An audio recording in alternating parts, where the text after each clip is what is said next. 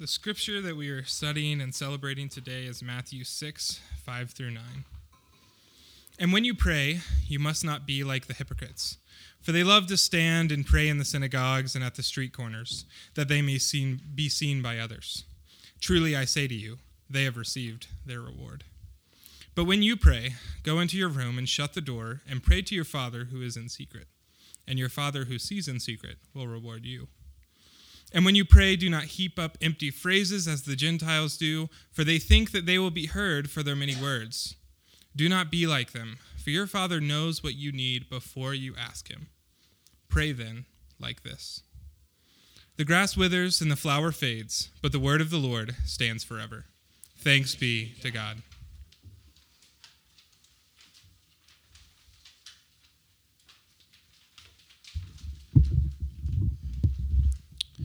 We continue our sermon series, Thoughts and Prayers, and if you weren't here maybe the first couple of weeks, you wonder why we're calling it Thoughts and Prayers. I was watching a basketball game, and the announcers were telling how they were thinking about those who were in captivity, who were prisoners of war in the Israel and the conflict that's taking place in Israel. And they said, our thoughts are with you. And it really just kind of dropped dead and didn't really have any power to it. Thoughts and prayers is a phrase that gets thrown around and maybe overused unless it's used properly. Just having our thoughts for people maybe doesn't go as far, though, as well as that may be. But when we begin to pray for people, the power of the transcendent God begins to enter both our lives and theirs. We're asking for him to be present in our life and in the lives of those around us.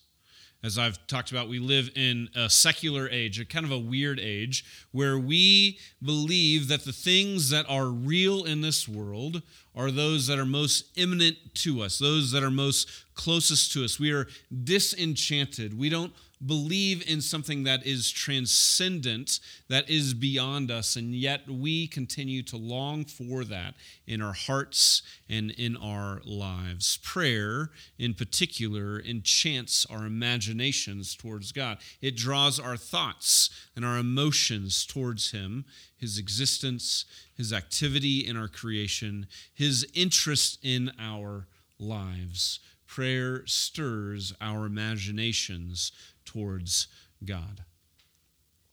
If you spent much time with me, maybe it would have to be more than just a short amount of time, when I was younger, you have known pretty quickly that I was into magic.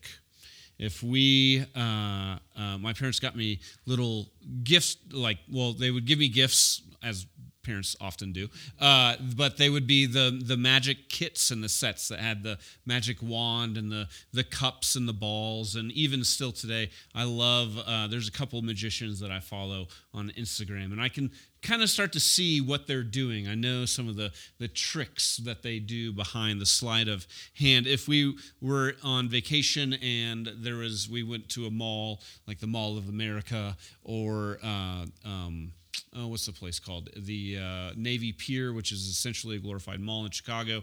They have those little magic shops that you can go in, and I would stand there. I would make sure that we spent too much time and not enough money watching the guy do the tricks, and then we would buy magic decks. I still have several of them in the basement. I love being able to do them. I was never any good. I never performed publicly, only to my family. But as you learn magic tricks, you begin to learn that it's sleight of hand, it's misdirection, it's leading someone in the wrong direction so that you can manipulate something behind the scenes. There's trickery. And then when you learn the tricks, you learn that there's disappointment, and there's kind of a wall of separation between the audience and you, no matter how up close the magic may be. Mystery is different, though. Mystery may be difficult to understand, sometimes impossible to understand, but mystery draws us in. It's different than magic because it puts us up close to what is going on and makes us a part of the story. Think if you've read the Hardy Boys or Agatha Christie or Sherlock Holmes, you're in the story with Sherlock trying to figure out what is going on. What are the clues? How can I understand what this mystery is? It reveals itself to us slowly. There's no deception. It creates intimacy. It's hidden, but eventually it reveals itself to us. Prayer is not magic. There's no magic formula. There's no magic words. But prayer is a mystery. It's a mystery how prayer places us into the life of a transcendent God. N.T. Wright, the great theologian, says, at its lowest, prayer is shouting into a void on the off chance there may be someone out there listening.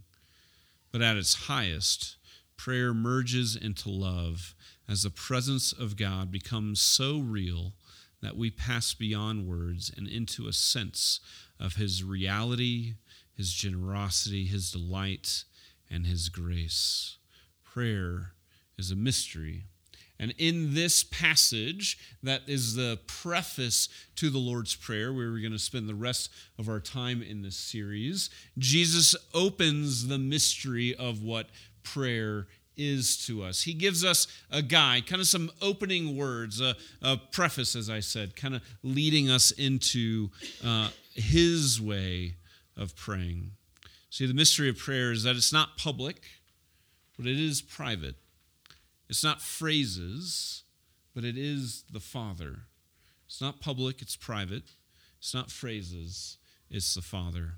It's not public, but it's private. Look at verses 5 through 6.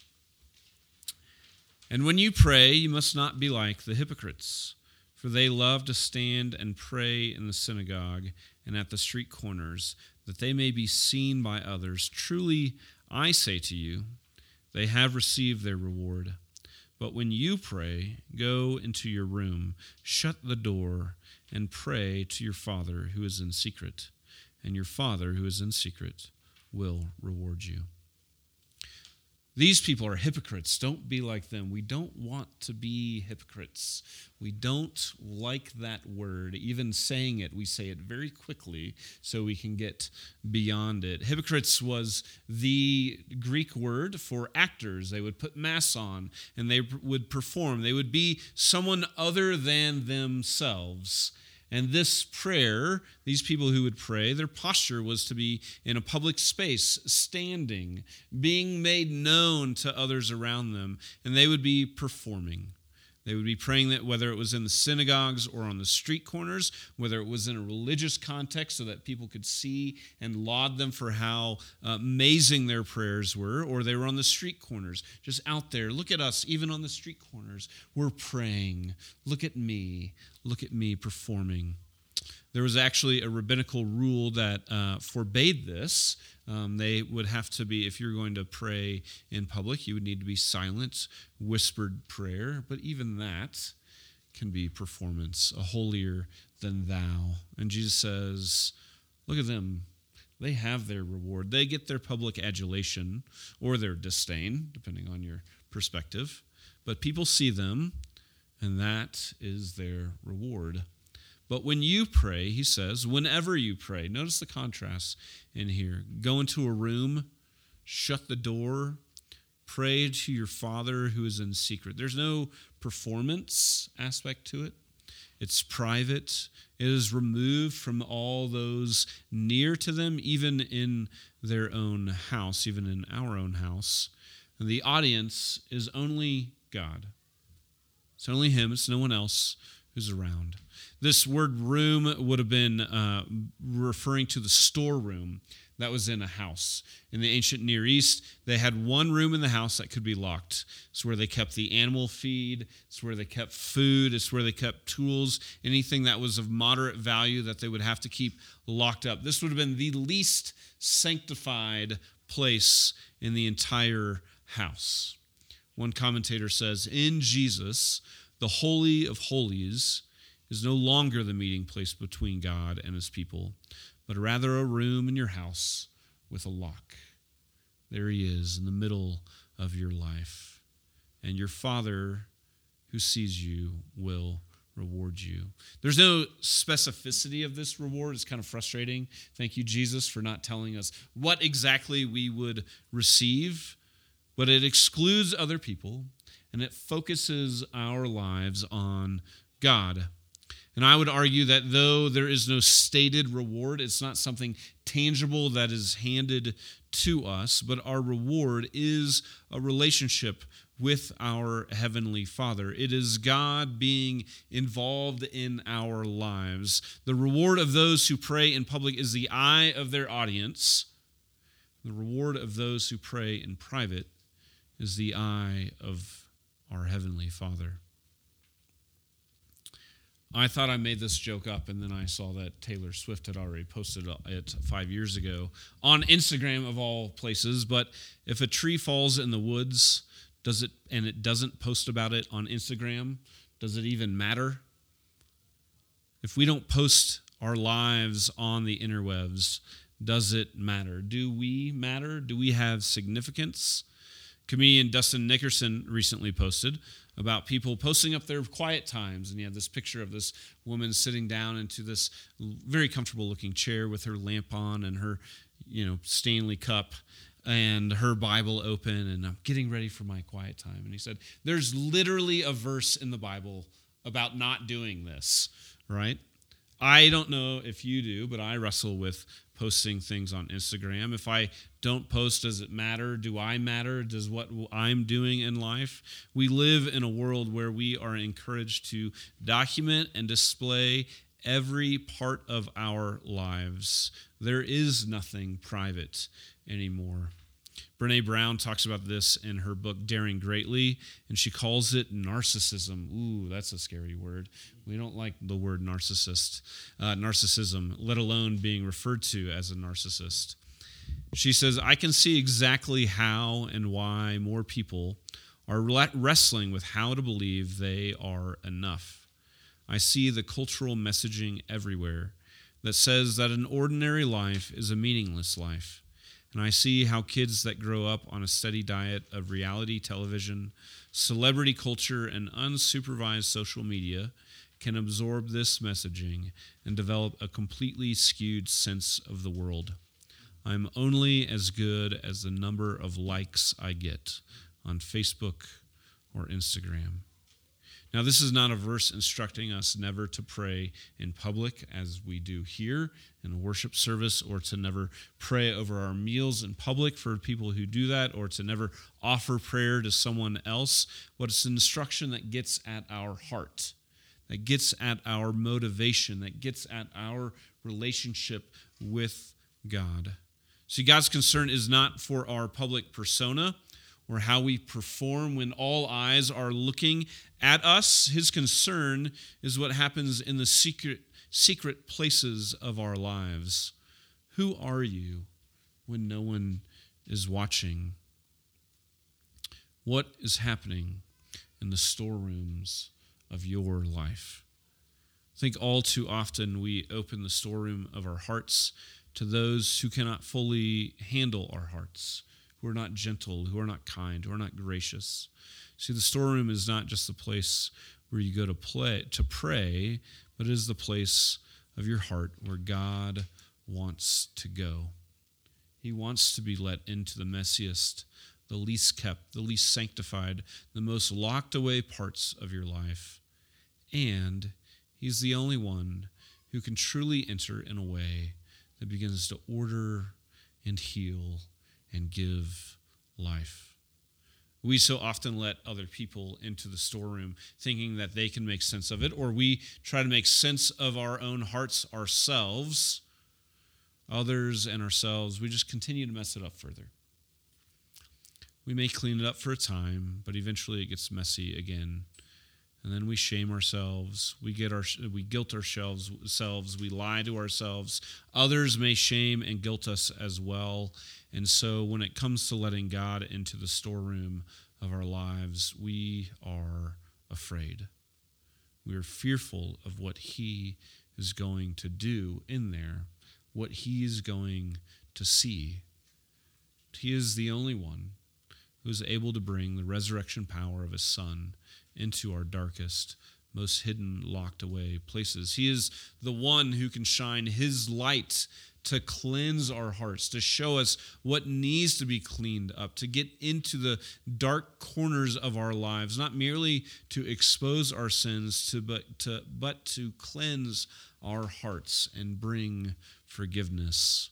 The reward of placing your life in the hands of the one who truly knows how to handle all of you. This is the reward of praying in private.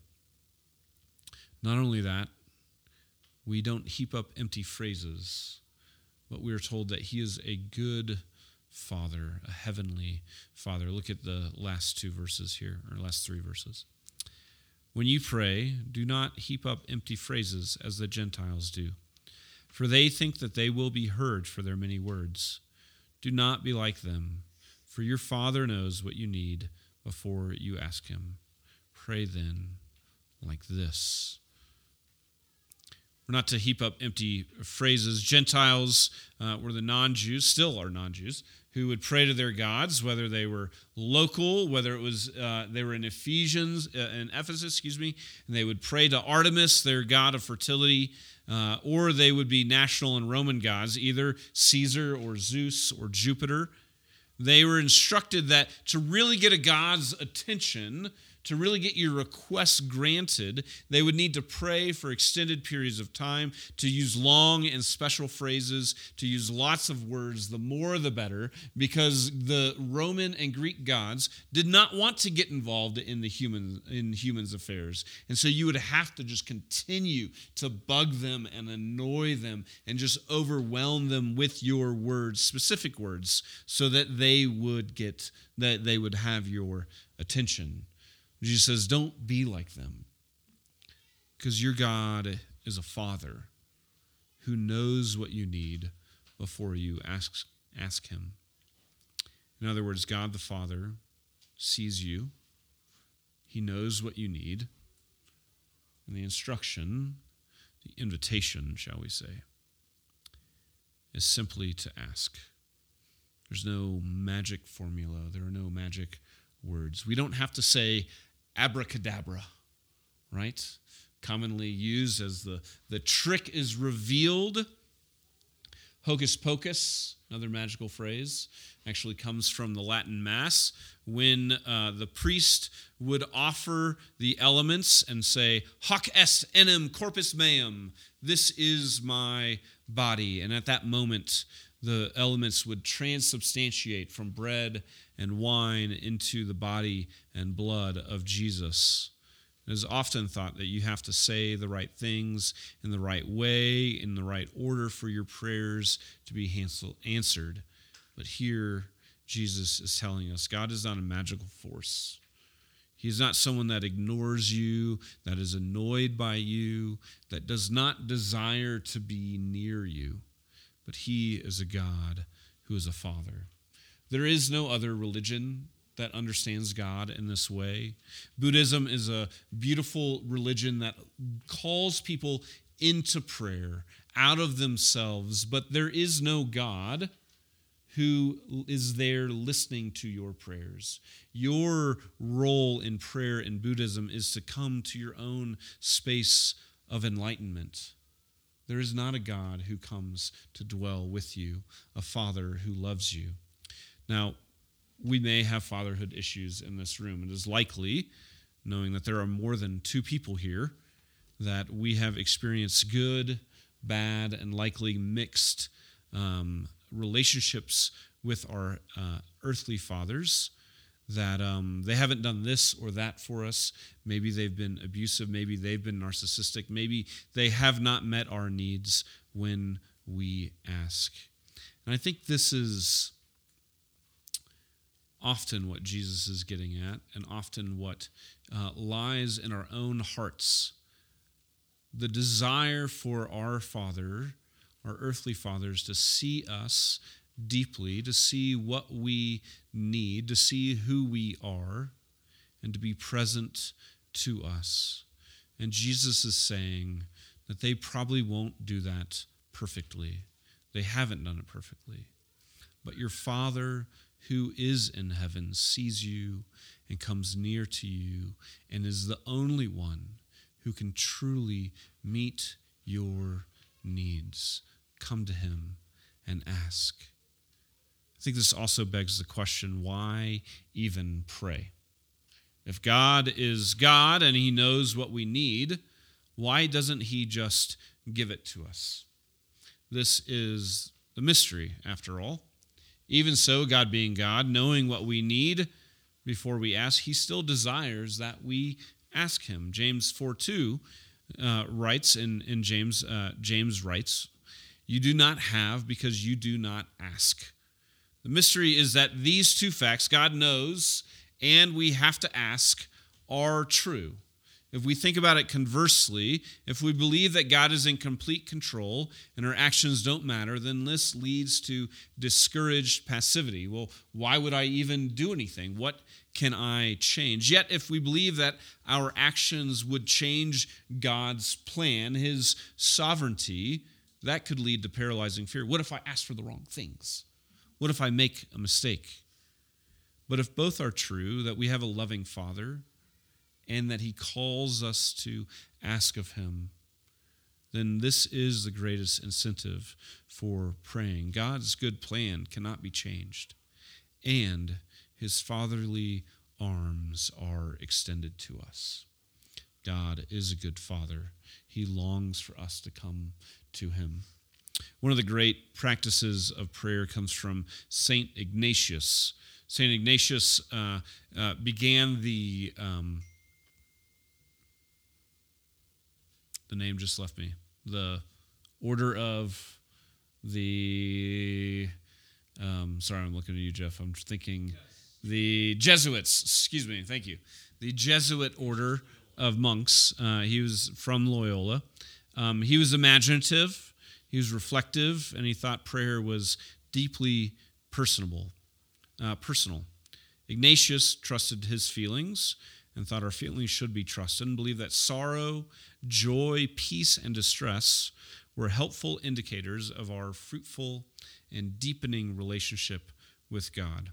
And he designed a daily prayer outline to be a daily pilgrimage to God. And his is called the Daily Examen, and Ignatian monks, Jesuit monks, pray this on a regular basis, and many other people do as well. Often I use this in my prayer life as well. There are 5 steps in the Daily Examen. One is to become aware of God's presence. It's being still before him, and letting our minds run to the places to imagine who God is and his presence both within us and all around us. It is to walk through, second, to review the day with gratitude, to look back over the day, say, what am I thankful for? Where has God been? What is he doing in my life? And number 3 is to pay attention to your emotions. What are you feeling? Is it joy? Is it sadness? 4th, reflect on your day. Where did you draw close to God? Where were you further away? This is often called consolation and desolation. Consolation is saying, where have you seen God today? How can you praise him or thank him for his fatherly presence in your life? And desolation is, where did you want to see God through your day, but you didn't? Where did you not see God? Where did you want him to intervene in your life? How can you invite him into that place in your life? How can you bring that to him as well? And lastly, looking forward to tomorrow. What are you excited about? What are you nervous about?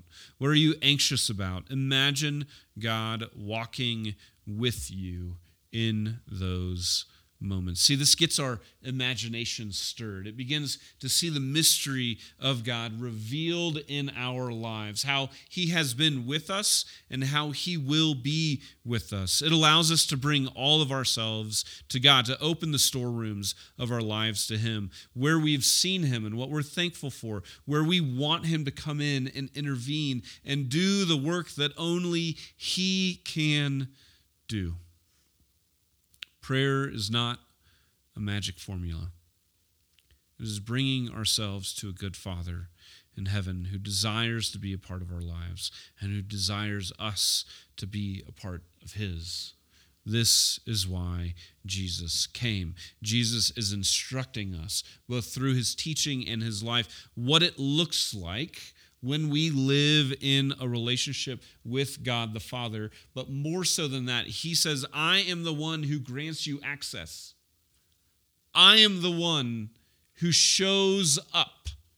I am the one who gives my life for you so that you can have life fully in the Father. He is the one who has let his storeroom be exposed to the world, his heart pierced, who died and bled, but who also was raised into new life that we have in him.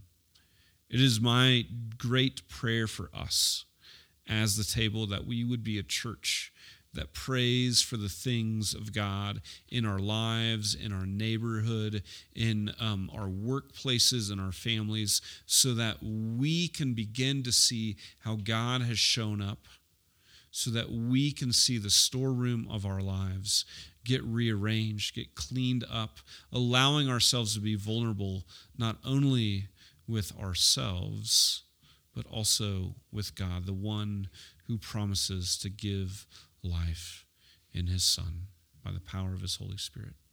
Let's pray. Teach us, good Lord, to serve you as you deserve, to give and not count the cost, to fight and to not heed the wounds, to toil and to not seek for rest, to labor and not ask for reward, except that of knowing that we are doing your will. In the name of the Father, and the Son, and the Holy Spirit.